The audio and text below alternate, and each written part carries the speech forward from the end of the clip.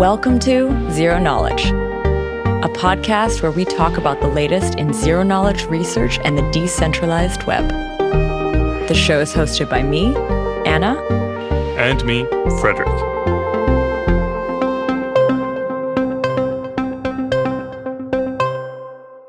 This week, I speak with Jacob, Mark, and Marco from the Tezos community. We chat about the network, the validator community, governance, and how they're looking to incorporate zero-knowledge proofs and other privacy tech into their system.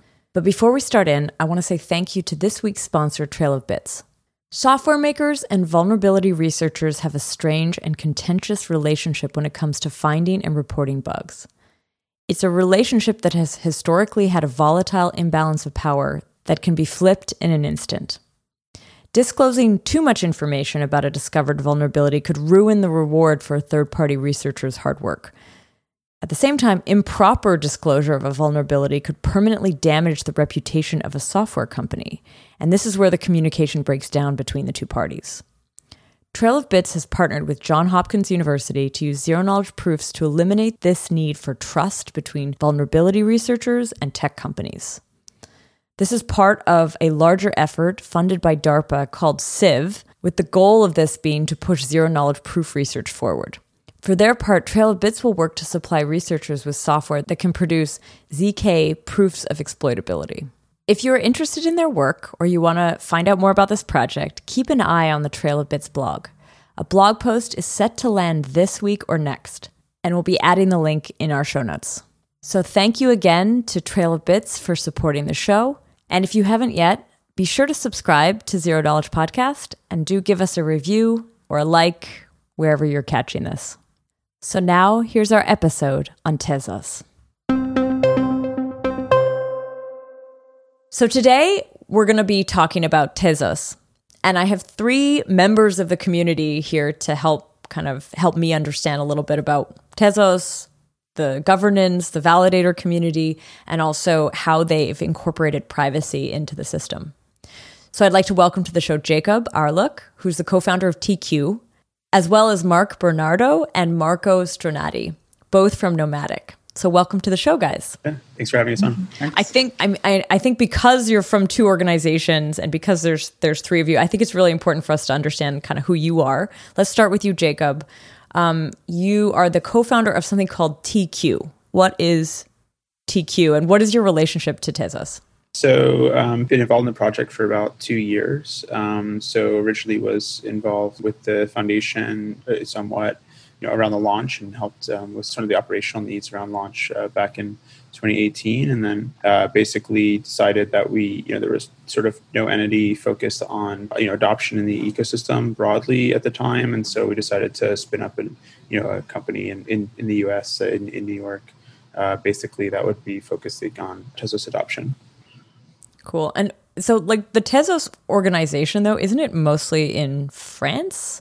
Is that sort of the main spot of development? Well, I guess it's sort of all over the world, but basically a lot of independent teams, between the folks there's certainly a huge, massive share of the project is in France for sure. Okay. There's also folks in the US, some folks in Asia, and other parts of Europe. So Germany, a lot in Eastern Europe. There's some in Ukraine, Russia, etc. But yeah, there's a lot of activity throughout Europe.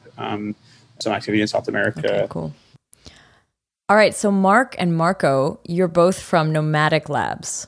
Tell me what Nomadic Labs are and what you do there. Yeah, so actually it's the first time that I heard somebody refer to Nomadic Labs as plural. Oh, sorry, is it Nomadic Lab? No, I'm not sure actually. I need to check. Anyway, for now there's one lab. Let's say that we're ambitious, so we call it labs. Maybe one day it's going to be more than one. So basically, from the start of the project, the core of the developers that developed the first prototype and then that work on it until the launch, they were in Paris for some historical reasons, I guess, and because basically the language that was chosen for the project and for the prototype, it's OCaml and it's kind of a Frenchy thing, a little bit. I mean, it's all over the world, but I would say it's kind of a Frenchy thing. So there's a bigger concentration of developers here in Paris. And you're based in Paris as well, I guess. Yeah, I'm based in Paris. Cool. So the companies, there are several people working abroad. But yeah, most of us are here. Nice. And what's your role in Nomadic Lab? So I've been there almost from the beginning. It was January 2018. And I would say I'm a senior developer, so I worked on a lot of different things. The stuff that I liked the most was working on the amendments. So maybe we'll touch on that later, but Tezos has this ability to evolve its own economic protocol. That's what we call an amendment. And so you need to write these things and make sure that they're correct. It's kind of a complex procedure. So we have 3 of them, and I worked on all of them. So what about you, Mark? What's your role at Nomadic? So I'm a cryptographer. I was hired a year and a half ago to work on the sapling integration, which we're going to talk about. So we are finishing on that, and then I will work on privacy in more general stuff. Did all of you work kind of in blockchain or decentralized tech before joining these projects, or were you working in other spaces before that?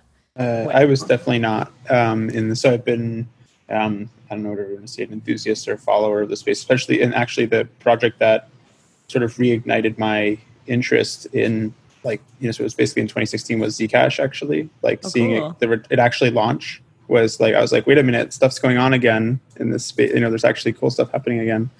But no, I wasn't in the shoe before. Yeah, me neither. I was very far from, actually not that far, but so I was working in research and mostly on privacy and unsafe technologies. So differential privacy and stuff like that for geolocation systems. So actually I was crossing paths with a lot of people working on blockchain, especially in my last year of postdoc, but I didn't see the spark there, but it came right after. Cool. And so me neither, I used to do a PhD in crypto at a payment company, which wasn't really decentralized at all. In a payment company, like sort of a more traditional place. Yeah, in Genico it was. Okay. So what was it about this project, Tezos? Like what was the spark that got you to join this particular group, this particular network? Or I guess community is a better way to say it. Yeah, I feel like, at least for myself, is like really intellectual interest around the governance mechanism originally, and like just generally thinking that there are a lot of ideas in the project that I thought like were actually things that do help remove some of the barriers to like adoption of these technologies. Mm-hmm. So basically, I've always thought of Tezos as trying to keep the good things about blockchain, like and the actual promise of it, which is of like having this censorship resistant settlement layer, whatever you want to call, while also being able to evolve, while also being able to represent stakeholders, have safe, secure smart contracts, stuff like that. And obviously the whole proof of stake thing, which is all sort of tied into that. But it's not that it's like a better Ethereum or a better this or better that. It's more like it's sort of seeing it as like really trying to get at the root of like why these things are hard to adopt in sort of the broader world, which is in general, like that they get stuck at a certain point in time and don't evolve past there, or that they, that the smart contracts are not something that, large institutions or, sort of people handling large amounts of value feel comfortable, using. Yeah. For me, it was, I don't know, it was a sort of a miracle. I was doing a post for somebody that knows research. They know that postdocs are kind of a dark time in your life. And so it was indeed. And you always get this feeling that, so you work very hard, you do something, you try to solve problems that are so hard, and you think they're very useful. At the same time, you get this feeling that nobody really cares. And especially, in US it's not too bad, but here in Europe, you're not paid a great salary. You don't have a lot of security. Like you don't know what's going to happen in 6 months. And so it's pretty tough. So I was in this spot, and then I was looking for a job at that point. I was like, okay, I'm going to do what I have to do to pay the bills. And then I see this email on the OCaml mailing list saying, yeah, we're looking for developers for this project. I don't know what that is. So I went to a meeting, and so somebody basically told me, it was in a cafe, actually, because there was no office or anything. So basically, this person told me, well, you can work on whatever you like. You can choose between this menu of super interesting topics. You can do whatever you want. You're going to work with brilliant colleagues, and you're going to be paid a normal salary, and everything's going to be awesome. I was really freaked out. Like I was like, this is too good to be true. I'm sure there's a catch. Like they will, I don't know, they will ask for my firstborn at some point or something like that. Hasn't happened yet. Everything's been great. So it was a big turning point. And everything was true. Like every interesting problems in computer science is in blockchain right now. And very smart people, very smart colleagues, and great environment. Both you, Marco, and Jacob, you both joined quite early. As I understand, Mark, you joined a bit later. Yes. Is that correct? Okay. So I want to talk to you, Jacob and Marco, about that beginning. So were you there? Like, okay, the history of Tezos that I know is that it had a massive ICO during the summer of crypto, whatever we call that. And it was one of the first that had really kind of extraordinary numbers. I remember that, and like it's one of the first POS systems to launch as well, to actually be live.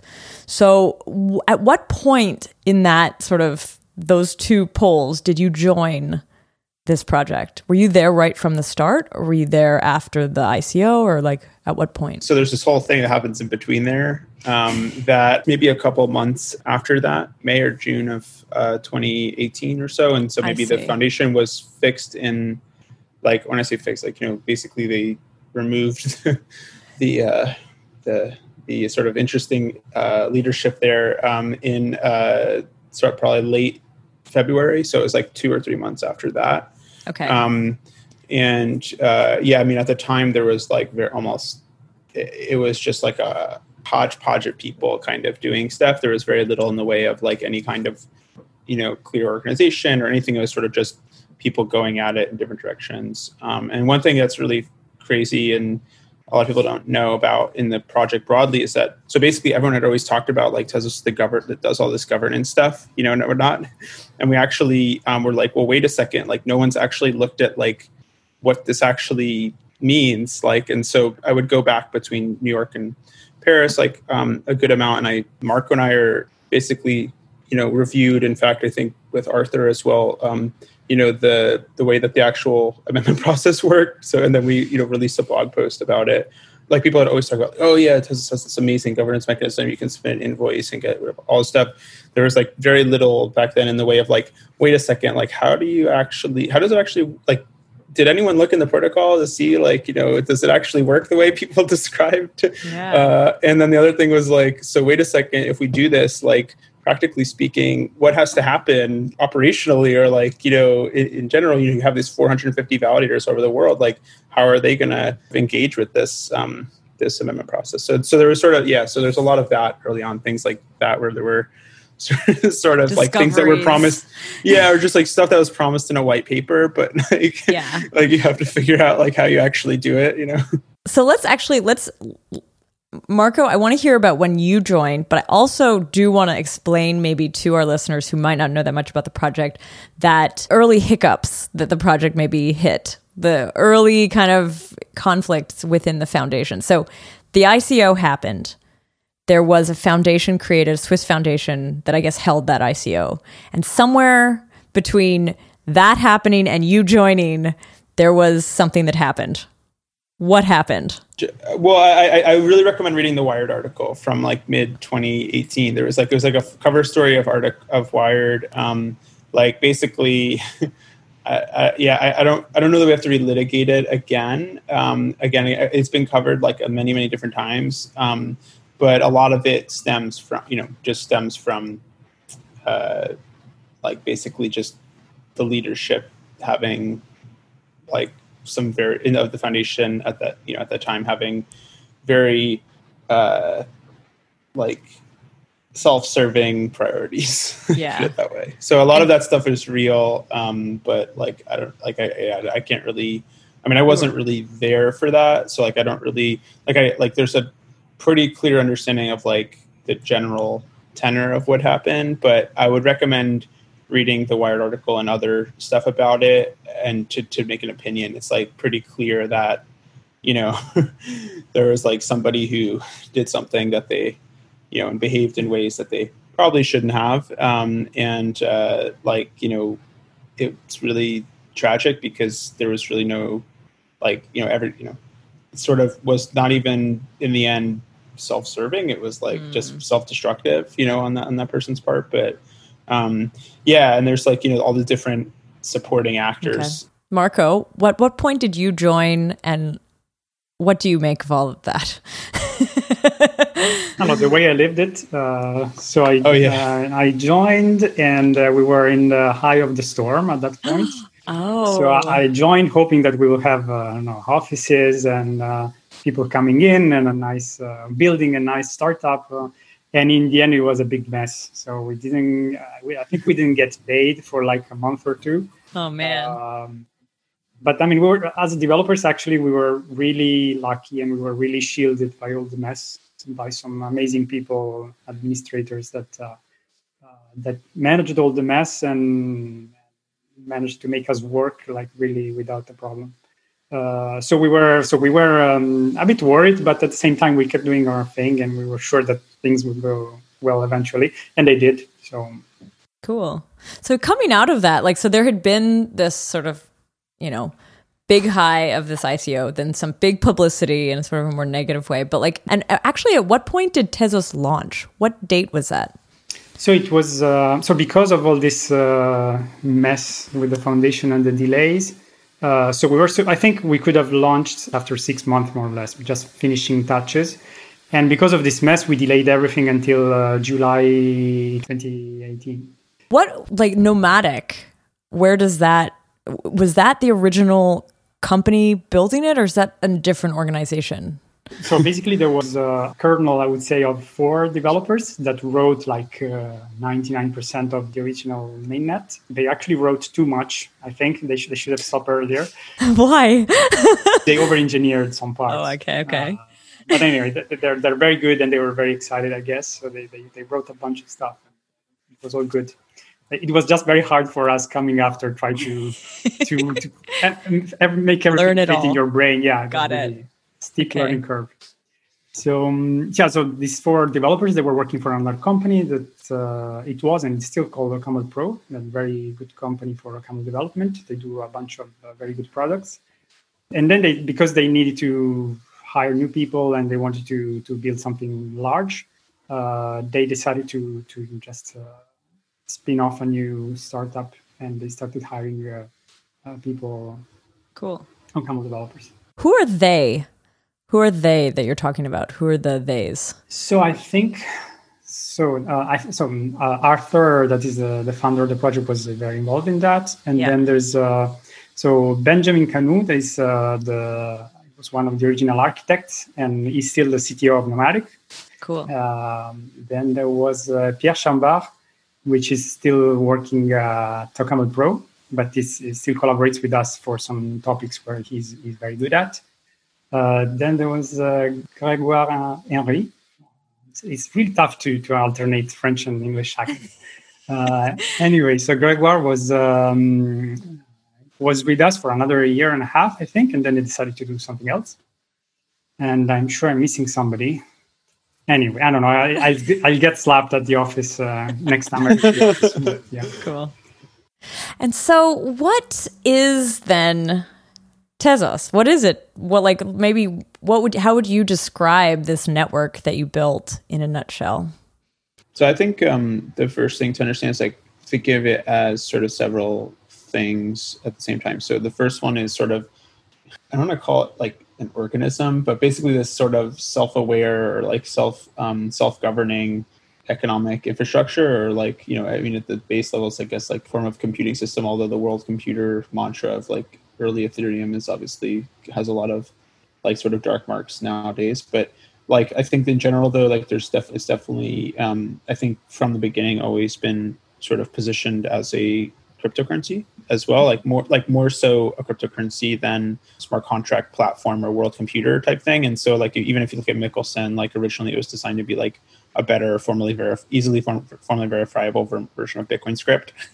Not Solidity. I mean, it's Turing complete, et cetera. But like, and the transition of the project has been over the past couple of years has been towards at least enabling, like higher level like languages and things like that make it easy for people to build more expressive smart contracts and stuff like that.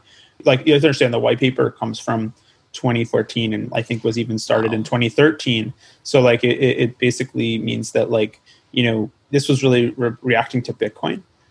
Like I believe that Arthur, when he wrote it, he was working on it, and then like the Ethereum white paper came out, and he basically like adapted his white paper based on, like, it wasn't, you know, like this wave of 2016, 2017 projects where like, you know, it's like just like a bunch of like Stanford PhDs who realized that they could, you know, basically like convince anyone with a checkbook to fund them just because they had a better consensus algorithm. Like Tezos actually has the approach of like trying to be better at blockchaining. Wow. Like it's trying to be better at blockchaining, better not just in terms of technology, but like in terms of having a stronger like social consensus while also having better, you know, trying to have better technology. Like it's like that trying to have that combination. I think that's the way I would explain it. That's interesting. I didn't realize that the inception of it was so early. Yeah, I think what sets it apart from other projects for me is this stressing the decentralization aspect. And this is something that Arthur has been really thorough about, and I think he's very right. This idea that you shouldn't. So that's why at the beginning of when you said, are most of the people working in France? And I was like, oh no, not that. Like we really try to be open and to have as many people as possible join the project and build on the project. So I don't want to be labeled as the French blockchain. Got it. French Ethereum is the other. Yeah. The two labels on Tezos are OCaml Bitcoin and French Ethereum. So man, that's good. So what? So even for OCaml, so we were very happy to learn that there are people building a new shell in Rust. So nice. They're definitely welcome. So no problem.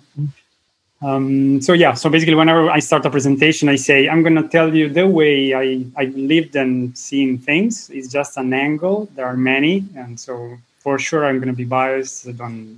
This is not Tezos. This is the way I see Tezos. For the first, like, I don't know if it was the first year of the project, but from launch, but I think there was like a huge sort of dark mark on using the word roadmap. Like the whole point of the white paper is that you don't have that there's no canonical roadmap. And so everyone was like, sort of like, there can be no roadmaps allowed. I think there's definitely been a transition back towards wanting like some amount of clarity from different developers on like what, you know, what's coming when I'm sure we can cover that in this chat as well. But that's an interesting component too, is like there's a lot of purism around the language and a lot of purism around wanting to make sure that people understand that like Tezos isn't a company. Like, because there's really only two chains arguably that have meaningful perception as like independent organisms or independent distributed systems or whatever, like, and those are really Bitcoin, Ethereum, right? And if you want to get into that bracket, you know, basically the only way you can do it is by not being a company. Like, you know, otherwise you're Tron, or you're like, you know, one of these things that will blow up like a firework for 5 years maybe, but then like, you know, they're never going to be, you know, a settlement layer for the world or something like that. But I guess you sort of are highlighting a bit of a challenge of this. So you want a decentralized system. You don't want to, you're like, there's sort of fear of roadmaps or some sort of like single vision, and you have this, it sounds like, I mean, there's an upgradability aspect where like there's governance that I guess is voting on decisions on how, you know, everything's going to evolve without maybe this supreme leader type. So how do you do that? Because that's a big challenge. Like, how do you like? So has the attitude evolved from where it was, this purist attitude of like it must not have a roadmap, to having a roadmap because you've accepted that there has to be a vision? Who can have the vision? So I think everything was good the moment most of the community understood what's an amendment. So the moment that you formalize governance and you say, okay, these are the rules by which we're going to evolve, then everybody can start their own roadmap. So after that, we could say, no, this is Nomadic Labs roadmap. And you know that is not Tezos roadmap because it depends on the amendments. So TQ can have their own roadmap and other Creeping Labs can have their own. And they will need to meet at some point because the governance demands so.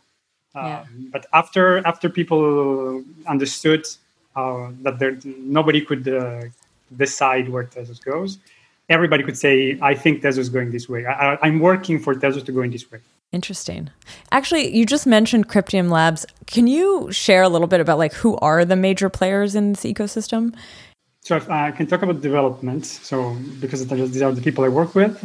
So we mostly work with Cryptium Labs and with some people from TQ. And then there are a few other developers scattered around in Japan and Canada and elsewhere. But these are the sort of the biggest entities I work with, at least. And then I'm sure there are tons of others. Also the language teams, right? So like SmartPy and Lego and some of these other folks contribute as well, like quite a lot to they're not just building language. Like what happens a lot of times in Tezos is you have people go to build something, they find some area in core that they think should be improved from that would make their project easier or better or whatever. And that's just like very common with the language folks. So the folks at Lego and SmartPy are, obviously, they're seeing lots of different ways to improve things and contributing, I think, as well. You're calling them language folks. Are they working on, you call them Mickelsons? Yeah, no, that's correct. Michelson is the language that in the end is going to be interpreted on the blockchain. So, and then you can write your programs in whatever else you want as long as it compiles to Michelson. That's it. Nice. Are the founders still involved with this project? Like how, because I know that there's been some talk about this and I wondered if you could just like share. I'm happy to take that one. So I think there's a very big misunderstanding of okay, if you go look at, for example, you go on GitLab and you go look at the Tezos core repository and you go look at a bunch of the issues, you will find Arthur replying to many of these different folks. You'll find, him talk, like he's very much still involved. He's very much still, working on different. He's, I can't speak for him, or Kathleen directly, but like what they were really arguing or saying was just that like, there are certain things that were lacking from Tezos that they want to see or want somebody to see someone build, and obviously don't have decision-making authority over any of that. So basically they were just like expressing some of those thoughts, I think. And I think they're very valid concerns around like, that we need to build better wallets, that we need, that we'd hope to see things like, stable coins or whatnot. And I mean, to answer the question though, I think without answering for them, I think it seems to me like they're like, if at least factually, if you go on GitLab and you look at the, many of the issues and stuff, you'll see Arthur there. Cool. Do you think what people are perceiving is this decentralization where like different groups and different people have kind of like the community is governing it in a lot of ways. And so you don't have maybe those founders going on stages in the same way or something like that. Yeah. Look, I mean, and also not just that, like governance is like at any meaningful scale, if you have some form of like governance, it's going to be messy, right? And the other thing, and Tezos makes a lot of things cleaner and a lot of things better. It doesn't like solve the, thousands-year-old like challenge of governing, right? I mean, it's just like, but point being, the other thing is like, decentralization is messy. And like a lot of people want different things, or a lot of people want to raise and lower the status of different like priorities or people or whatever. And so that's like obviously an age old, sort of behavior as well. So there's a lot of that as well, I think. And I think a lot of the things that people perceive from the outside are sort of indicative of just that kind of like messy ecosystem. And I think it's one of the things that I think about Ethereum. A lot of people criticize about Ethereum, but I actually think it's like one of the most positive signals about Ethereum, because it shows that it's something worth being controversial about, like what's something worth arguing about, right? And same thing with Tezos. I think is like it's to a lot of people something worth arguing about and something worth, sort of having different, differences of opinion about. Yeah. Sounds also, I mean, I think you can see, if you look across the ecosystem, you can see different networks have kind of at different stages along this path and having some growing pains as well. Like if you look maybe at what, Cosmos has experienced over the last few months, and what, in a way, what you see is a path towards more decentralized power.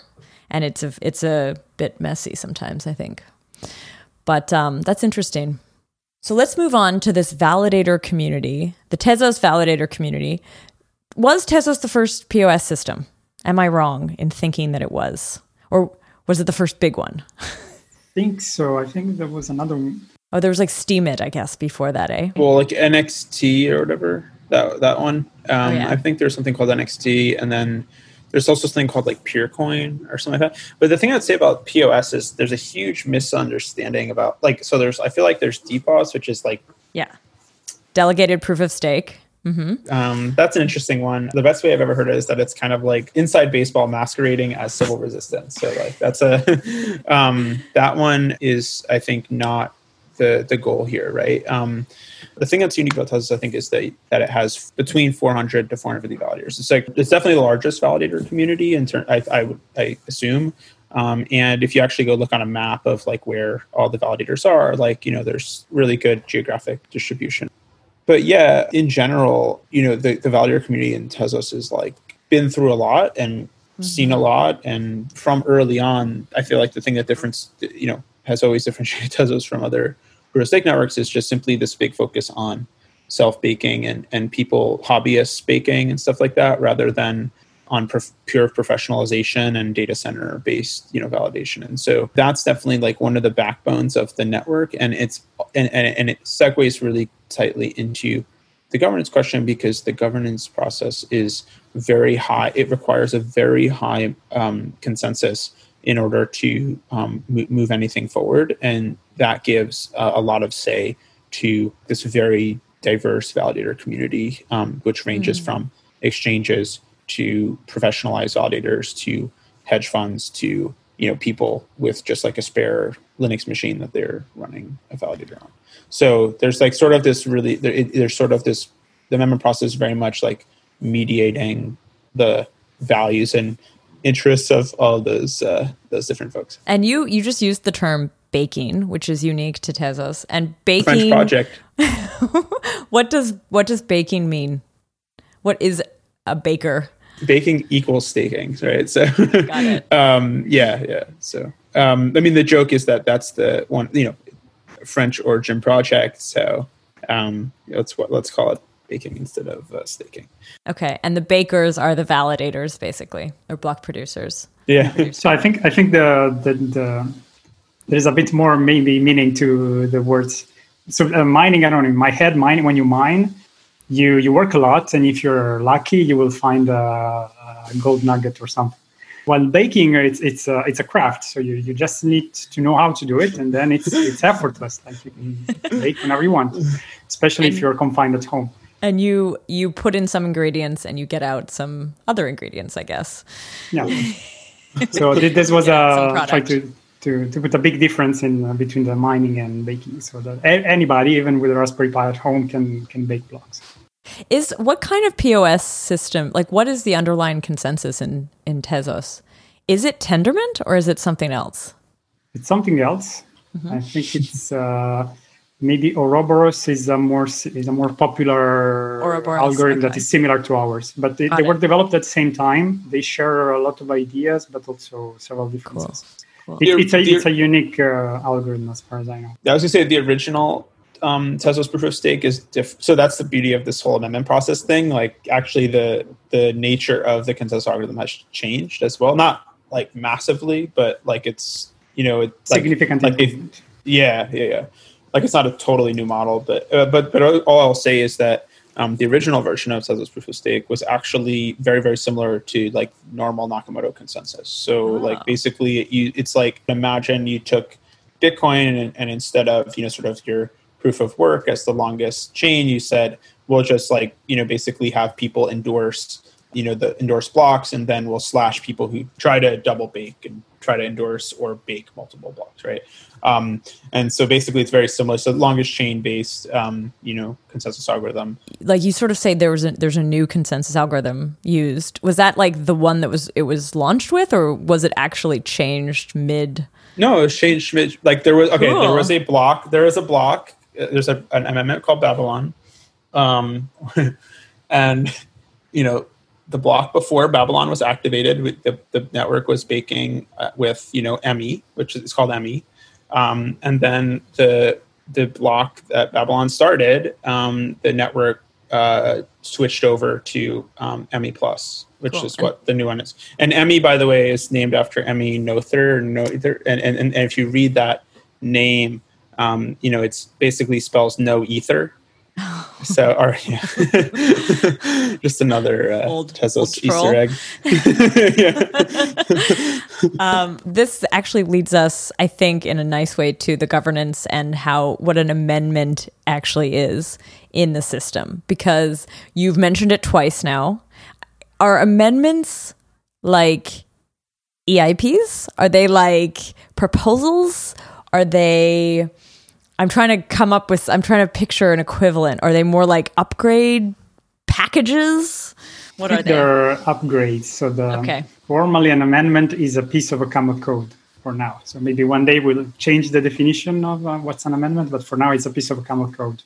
So it might start as a markdown written somewhere with a few ideas, but you cannot propose that. You need to write it down. You need to test it, or run it, and do whatever you have to do to make sure there are no mistakes, and then you can propose it to the network. So you inject an operation and network with your proposal, and then by that you start an amendment process. That is, for now, is a 3-month process where we do a bunch of testing and revision, and then after, if all goes well, people are going to vote several times, and at the end of the 3 months, they will activate your piece of code. That's the idea. Is there a single client implementation of Tezos, or are there multiple? So for now, there's one main node that is the one in OCaml. Okay. And like I said, there is so basically we split, because of this design, the technical is split into parts. You really have what we call the shell that does the storage and the networking. Mm-hmm. And then you have the protocol. So because of this clear separation, actually some people came to the foundation and said, we'd like to write a shell in Rust. What do you say? Okay.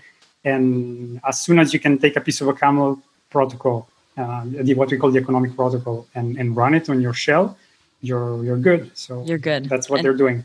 And does that almost take the form of a new client then? Like, would that be an option for somebody who wanted to, like, it would be synced together and they could run it or the OCaml version? They will speak the same protocol over the network, the same operations, the same everything. Okay, so the amendments are, like, it sounds like they're not quite the full update or upgrade code finished, but they're like very... No, they are. They have to be finished. Okay, it is finished. Yeah. No, like it sounds like you, because there's like this 3-month period. You wouldn't change.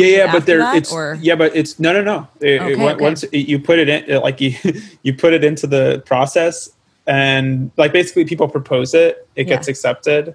Hopefully, maybe not, whatever. And then it goes through this. I mean, originally it was like if anyone proposed, that thing would then be put up for a vote, or whatever. But basically now it's you put an amendment in. It goes through the amendment cycle for 3 months, and then is automatically activated if it's approved, basically in 2 different votes. And both of those votes have thresholds at which they participation and have a supermajority that need to be met. How do you in the governance side of things, how do you get engagement? Like, is it a sort of active enough community that you actually have a lot of voting, or do you find the turnout medium? And again, it's linked to the delegation. Like, to answer very, very directly, the participation has actually been pretty impressive. And as Marco says, it's because of delegation, basically, like, as a share of the stake. I mean, in the first one we did, in Athens, it was like 88% of the stake, which, and the threshold was at the time 80%. But, and that's about 200 some odd bakers voting, basically. So, and that's on behalf of at the time, it was like maybe tens of thousands of people in the community. In the more recent ones, I don't think it was that high. I think it was in the 70s or so. I'd have to actually go back and check, but we've never even come close to missing the quorum and the supermajority. I'm sure at some point we'll have to think about stuff like that and worry about stuff, but we've taken as a community, we've taken some preventative measures around, basically trying to make the amendment process more resilient to certain types of attacks and types of flaws in terms of how the quorum adjusted and stuff like that. One thing also is that exists is basically this web application called Tezos Agora, where basically there's like it's kind of like research meets Decred's Poltea in a way. So it has like a lot of the different folks from, whether it's Nomadic or, Cryptium or Arthur or whomever, the language teams, application developers, et cetera, tooling developers, et cetera, all writing about different stuff that they're working on, different ideas that they have, ways to improve Tezos, stuff like that. And then you have like a sort of a visualization tool that also contains information about the amendments and stuff like that. So people can understand what's going on. And in the future, I think that'll include a lot more functionality around trying to help with like long-term planning or other kinds of governance tools like signaling voting and stuff like that down the road as well would be really useful.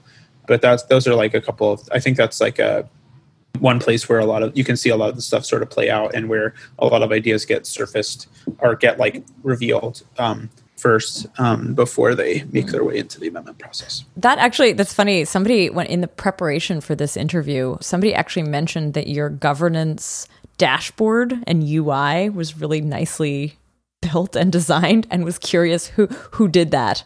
And it's been a group effort, and there's been a big effort to make sure it's a neutral platform as well, by the way. So it's really governed in like a multi-stakeholder that in the long term it'll be more apparent, I think, but it's very much governed in like a multi-stakeholder way and very neutral, very conservative way. So like one of the fears of POS systems is this idea of like centralization of power. Do you have mitigations to like avoid some sort of centralization or some sort of inflationary force that like puts more power in the hands of few? I think like a lot of that probably has to just be community efforts to move delegators off of exchanges and things like that and into self-custody and stuff like that. And even small transitions of people off of exchanges and things I feel like is probably a good thing, right? So there's a lot of people, most of the most of the tokens are staked, either delegated or owned. And and the fees that the delegation service take are pretty very low. High. I guess that was I guess in my mind I had the idea that people were not all delegating, but if you have a high sort of delegation rate, then I guess everybody is benefiting somewhat equally. I think the right way to look at this is that if you do not take part in that, you are punished more than you are rewarded if you do take part in that. That's the idea. So I kind of want to move on to like how Tezos is thinking about privacy and zero knowledge proof stuff. Mark, you're a cryptographer at Nomadic, so maybe you can actually speak a little bit about like where does privacy or ZKPs exist in the Tezos system? So as of now, it's fairly simple because they don't. Okay. So that's the short answer. I hope they will be, and it will be part of the next amendment. And so the first thing we're going to introduce is a sapling protocol, which we get from Zcash, and it allows to exchange token privately. So basically, it allows to exchange any kind of token privately. So it's a first step that will allow to, I guess the most simple example, if you do an STO, maybe the people that participate in this STO don't want everybody to know what happens. So you can do an STO in a private fashion with the next subtrade. So that's the first step. Maybe it's worth pointing out that so the way we are integrating sapling is inside the smart contract language. So basically every smart contract will be able to have its own shielded pool with shielded tokens. I did read about this. So this implementation of sapling, I'm glad we covered like what amendments are, because this would be, I guess is it finished or is it a work in progress? At what stage is it? So it's been finished for 6 months. Oh, wow. Okay. So it's already been like, it would be in the next amendment, I guess, that would then go into review. Yeah. What does it mean, though, to implement sapling? Like I read that it was like implementation of sapling into kind of an upgrade, an amendment for Tezos, but like you're not sort of saying that you're going to enable Tezis to move into shielded accounts or something like that, right? This is not like you're all of a sudden Tezos is a privacy coin. And so what does that implementation mean then? I guess it touches on two parts. It was mainly two parts, and they represent pretty well the person that works on that, Mark and I. So there was one part was understanding sapling, understanding the specification that they wrote for the protocol, which was very well written and it's very, very complex. And I think Mark did an excellent work at that. And then there was a lot of plumbing. A lot of plumbing, like the boring part of making languages work on the Rust and OCaml, and then making it efficient in the protocol and a bunch of other stuff and that's where I landed a hand. But did you rewrite sapling in OCaml? Is that what you would have had to do? Part of it. Okay. So the people at the Electric Wine Company, they were nice enough not only to design a great protocol, but also to implement it in Rust, in a Rust library, and to make it available open source with a reasonable license. So we started from that. We took that, and then we built the pieces that were missing. That's why we call it an integration, because we took a large chunk of their work, but there was another large chunk that we had to do on top of that. And Mark was the main drive behind that. So basically what we started working with was the Zcash library, called Lipress Zcash, which basically gives us all the what we call primitive in cryptography, which are signature, zero knowledge proof, etc. So all of that we had to bind to be able to use it in OCaml. And then what we did, there is a piece of code that you will be able to see in the amendment, which is called libsapling, which is basically putting all of these primitives together to have like two main operations. One which will go to the client, which is forge the transaction, which allows you to enter an address and amount and you forge a transaction. And one that is going into the protocol, which is called a verify update. And what it does is that it takes what we call a sapling state, which is basically a blockchain. You take a snapshot of Zcash blockchain. It's a sapling state. It takes a transaction. It verifies the validity of the transaction, applies the transaction, and gives out the updated state. So we did both those parts, put one in the client and one in the protocol. And as Marco said, the one in the protocol is not done as a first-class transaction, but as a Michelson opcode. And so we created new Michelson type for sapling state and sapling transaction. And we offer this as so now in Michelson, you can basically, the storage of your contract can handle what we call the shielded pool, which could be seen as a snapshot of the Zcash blockchain. But it's not actually connected to the Zcash blockchain at all, right? No, not at all. Yeah. And every smart contract has its own pool that is not connected with others. Got it. I'm like, after you say this, I'm just trying to think of other use cases. Like if somebody, would it be something like an outside developer team wanted to build something that integrated with Tezos and use sapling? Is this sort of, I'm trying to picture like what that would actually look like. Well, really, you can transfer, you can think of it like that. You can transfer any type of token as long as you are able to write down the rules that govern how you can buy and sell this token.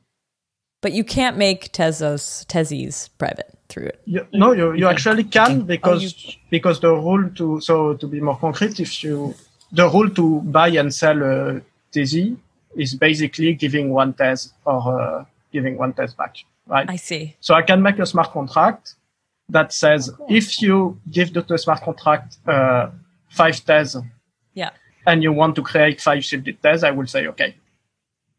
So you basically allow for anonymity pools to be built on top of Tezos in a way, and you could send your Tezis into it, and if there were enough people inside, it would potentially like obfuscate the fact that your Tezis are in there. Yes. Okay.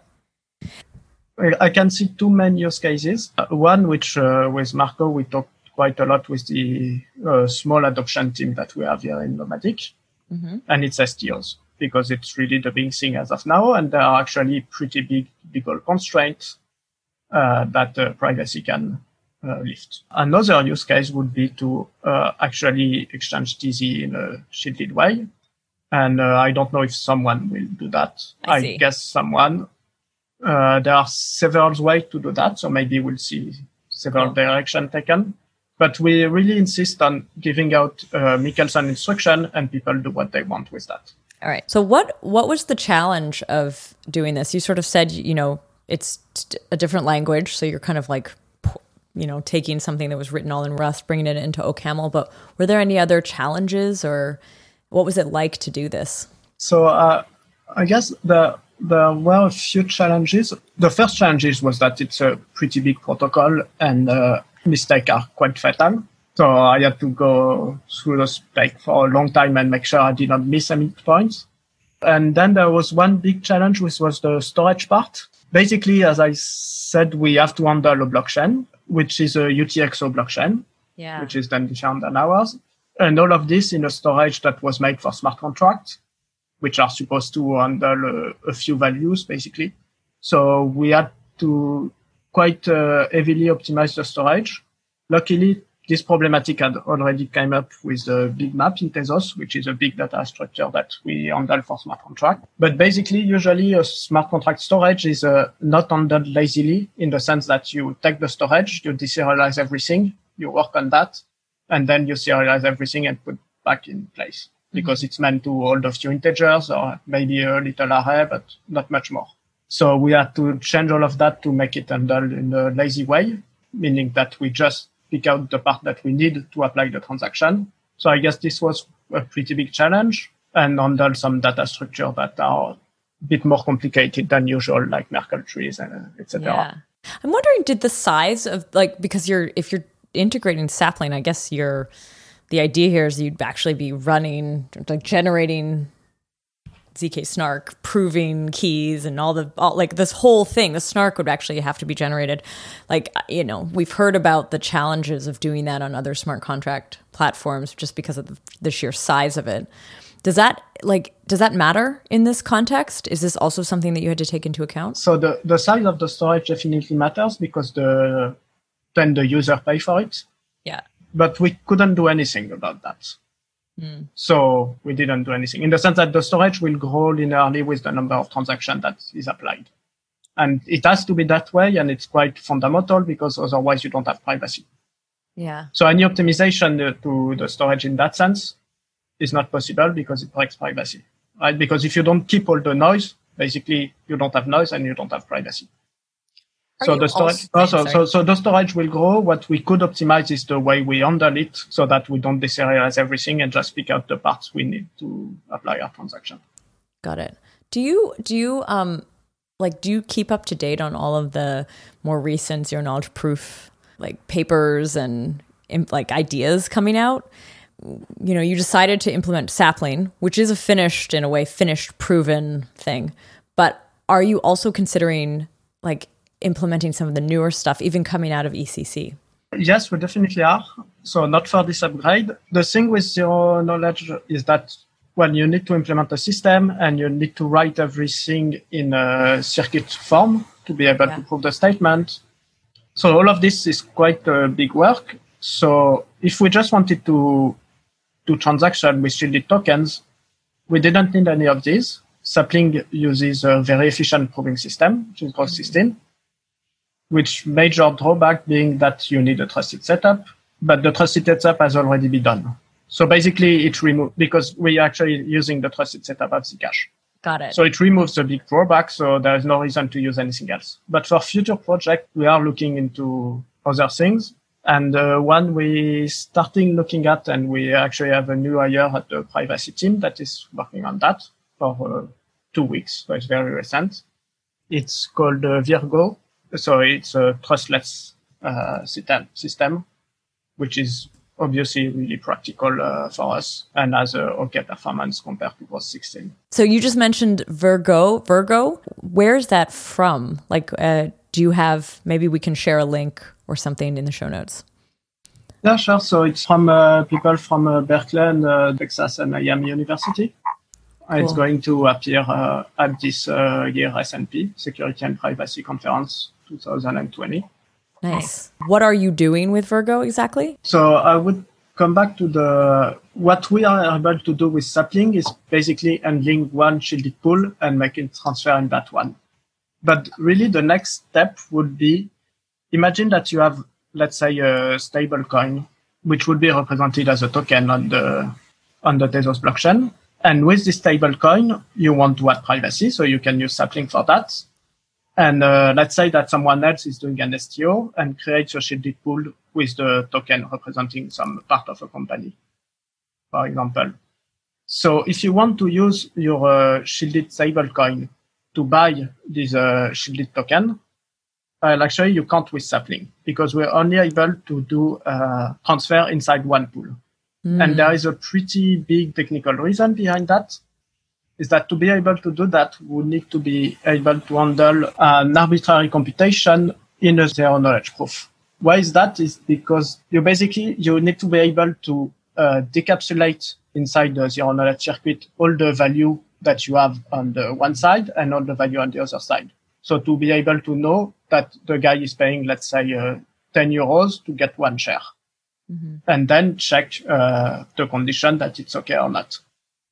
And so to do this, it's technically a bit more complicated because you have to be able to handle arbitrary computation, and you need to be much more flexible than what we are with trusted setup systems. So for this, we need either a trustless system or a universal system.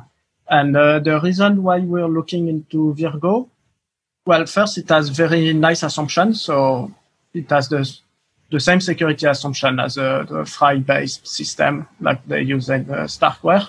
It doesn't have to use all those pairings, etc., which are really good for efficiency, but are a bit more complicated to handle.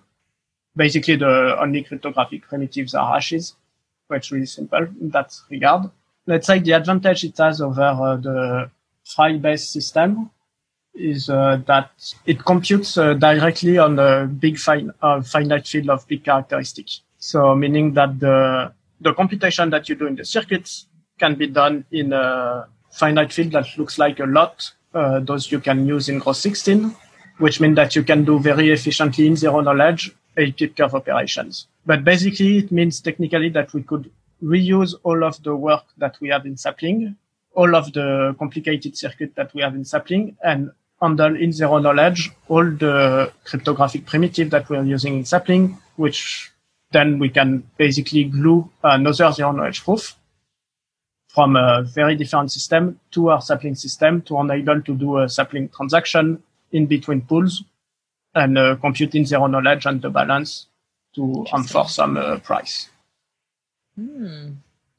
So that is the long-term plan, but it's just a plan for now. There is nothing. We just started to look into that, but basically it would allow to extend with a minimal technical burden what we have in sapling to make it use in between pools. Nice. What kind of timeline do you even imagine this having, though? Like you say it's not in this amendment, so like, are you thinking like 2 years out, 1 year out? Like, how often are your amendments actually? But the minimal timeline is 3 months for an amendment. Okay. But obviously this will not be even in the next amendment. I would say it's 2 years from now. Okay.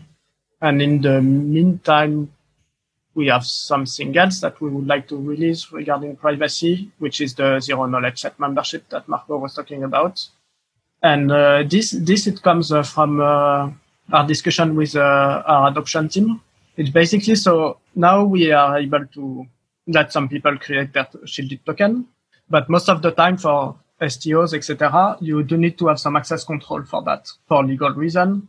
And so zero knowledge set membership is simply that you can commit to a set on chain that is not public, but you can prove with zero knowledge that you are in this set without telling who you are. Oh, nice. So it would be able to do access control on the shielded pool, which if done not privately, obviously would make the shielded pool useless. In general, access control is a basic building block for smart contracts.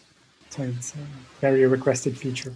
Is this sort of a mitigation of some potential privacy leak if people were to use Sapling? Is that what you just explained? It was like if they were to use this integration of Sapling, there could be some ways of like the users being discovered, and this is a way to control for that? Yeah, exactly. Yeah. It's completely that. Cool. Is there any other privacy tech that might be interesting for us to chat about that's actually being built on Tezos? And it doesn't necessarily have to have zero-knowledge proofs at its heart, but is there anything else privacy-focused? So for now, we have on-chain voting amendment. We are looking at that with Marco, another developer called Vincent, and some people from Inria to basically do private voting. But it's quite, so we are still at the very design phase because it could be quite controversial because it's not obvious, since we have a delegation system, it's not obvious that we want to hide the vote, right? It's like if you're representative for the state, you don't know what these votes are. It doesn't make sense. That's interesting. That's such an interesting point that's come up a few times. Like this idea of validation and privacy. There's these cases where you're like, yeah, it would be really great if, people could privately delegate to a validator, or if they could privately vote on something, which we do sort of see in the real world. But when it comes to the validation world, as far as I've understood, a lot of the crypto economics are based around transparency in a way, like reputation matters. And so people need to be able to see who votes for what. And so when you add privacy, you actually, in certain cases, like potentially undermine like other levers to keeping some sort of control in the system. And I guess you're facing a similar kind of question. Yeah, it is quite similar indeed. It's a bit different because for the consensus part, you can actually do private staking. It's quite complicated because if you do it first, obviously, you need to be able to produce zero-knowledge proof that you behave correctly. That's one thing. Another thing is that you have a huge side channel in the sense that if I own 20% of the stake, I will produce 20% of the block. Even if everything is in zero knowledge, it doesn't make sense to hide that if I can see the stake that everybody has. But there is actually a paper that handles that, but it's quite complicated and we do not plan to implement it because it's not our priority. Yeah, but you do get this kind of interesting questions. So it's funny when usually you have a problem and you try really hard to find a solution. And so we've been talking with these researchers and they were like, yeah, so we have 10 solutions, but do you really have a problem? Like, it's been really it's been 2 hours of this the first time we met. It's funny. For example, they were asking... The expression there is something like, when you're a hammer, everything's a nail, or something like that. Is that it? Yeah. So, for example, you were saying, are you afraid that you will not see what your validators are doing, or maybe a concentration of power, etc.? So this is one concern. The other concern maybe is, for which privacy would be actually very good, is are you afraid of bribing, like people buying votes or selling votes? So it really depends on the network and on the community, kind of community that you have. So maybe right now privacy is not, especially at the beginning, I think, remember where Jacob was saying, we spent a good amount of time understanding and explaining to others how the voting works. So I think at that point, not having any privacy was actually very good because everybody could just see the votes, who's doing what and how. So it was very educational, let's say. Maybe in 1 year, it will be very important to have some form of privacy in votes because there will be more controversial. There will be more. So I don't know. We're trying to. So that's why we're studying solutions, but we don't have any concrete plan. Got it. Are any of the other teams also working on privacy-related projects that you know of? So we work pretty closely with the people at Cryptium, and we know that they've been working at extending what we have now. That is one contract with one asset that is shielded. To have a smart contract with multi-asset shielded pool. So basically, you will have. You can imagine it as having like Zcash today with the tokens of different colors, and you can exchange only the tokens of the right colors. Interesting. So this is extending on your implementation of Sapling then. Yeah. So they will need to change they will need to modify Sapling. So they will need to change the circuit, and they will need to redo the trusted setup if they decide to go with the Growth 16 again. Okay. This has the advantage that you will have potentially larger shielded pools because you can sort of merge several functionally equivalent contracts, that they do more or less the same thing, but for different assets. You can just put them all together and you will enjoy better privacy because you have a larger anonymity set. Yeah, it sounds like cool. And this is Cryptium who's doing this. Chris Goes and friends. All right. Well, thank you all for coming on the show and explaining to all of us a little bit more about Tezos and where it's at today. Also, its relationship to privacy and how, you're also looking to integrate zero-knowledge proofs into the system. Yeah. Thanks for having us on. Thanks for having us. Thank you. Cool. And to our listeners, thanks for listening.